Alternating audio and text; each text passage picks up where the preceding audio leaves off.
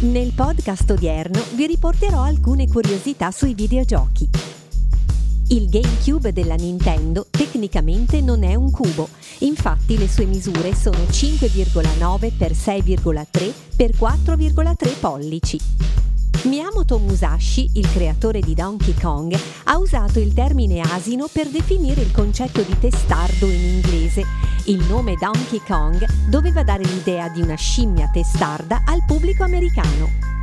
I giocatori di Call of Duty usano circa 1,5 miliardi di munizioni ogni 17 ore. Potreste ritenere che non sia un granché come numero, ma se pensate che l'esercito americano usa questa quantità di munizioni in un anno intero, il tutto vi rende l'idea. Il videogioco Football Manager è stato citato in oltre 35 casi di divorzio britannici e mi riferisco solo al 2012. Non oso pensare alla situazione attuale. Gli e-sport vantano un pubblico di seguaci molto ampio, si arriva a circa 350.000 persone che li seguono quotidianamente. La FIFA includerà 48 squadre nella Coppa del Mondo 2026. Solo da questo gesto i profitti dovrebbero aumentare di quasi 600 milioni di euro. Alcuni giochi per dispositivi mobili Android utilizzano il microfono per ascoltare ciò che si guarda in televisione. Allora è proprio vero che siamo spiati. A quanto pare i mancini elaborano le cose più velocemente dei destrorsi, mentre giocano a giochi per computer o agli sport. L'assistente personale elettronico fornito con i telefoni Windows è chiamato Cortana, in onore del personaggio Artificial Intelligence di Halo. Con circa 155 milioni di unità vendute, PlayStation 2 è la console per videogiochi più venduta in assoluto. Nel 2019 PlayStation 4 è diventata la seconda console più venduta della storia, con più di 102 milioni e 800 mila unità vendute.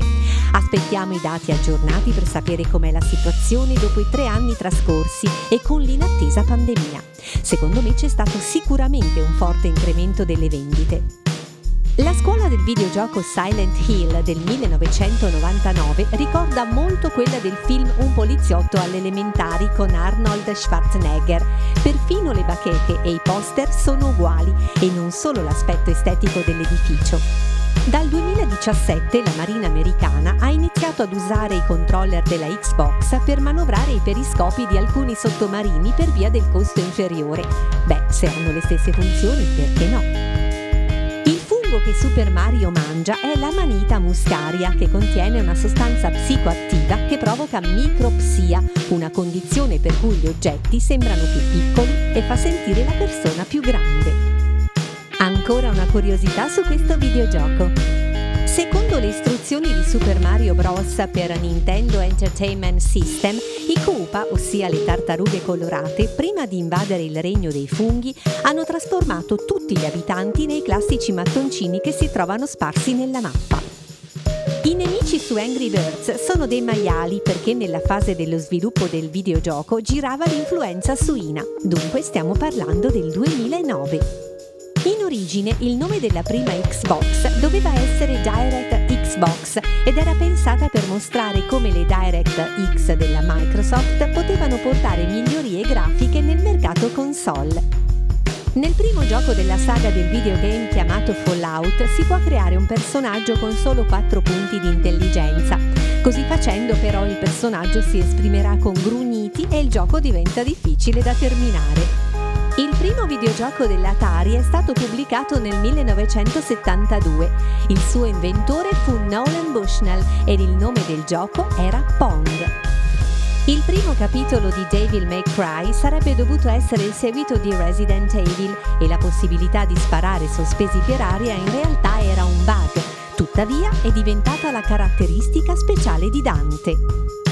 Una persona normale solitamente riesce a tenere d'occhio 3-4 oggetti in movimento. Un videogiocatore esperto riesce a tenerne d'occhio 6-7.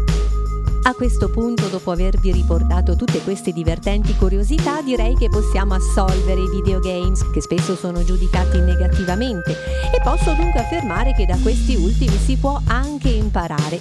Ci sono ad esempio moltissimi bambini e ragazzi che hanno imparato lingue diverse, soprattutto l'inglese, semplicemente giocando. Tutto sta, come sempre, nel dosare il tempo che ci si trascorre.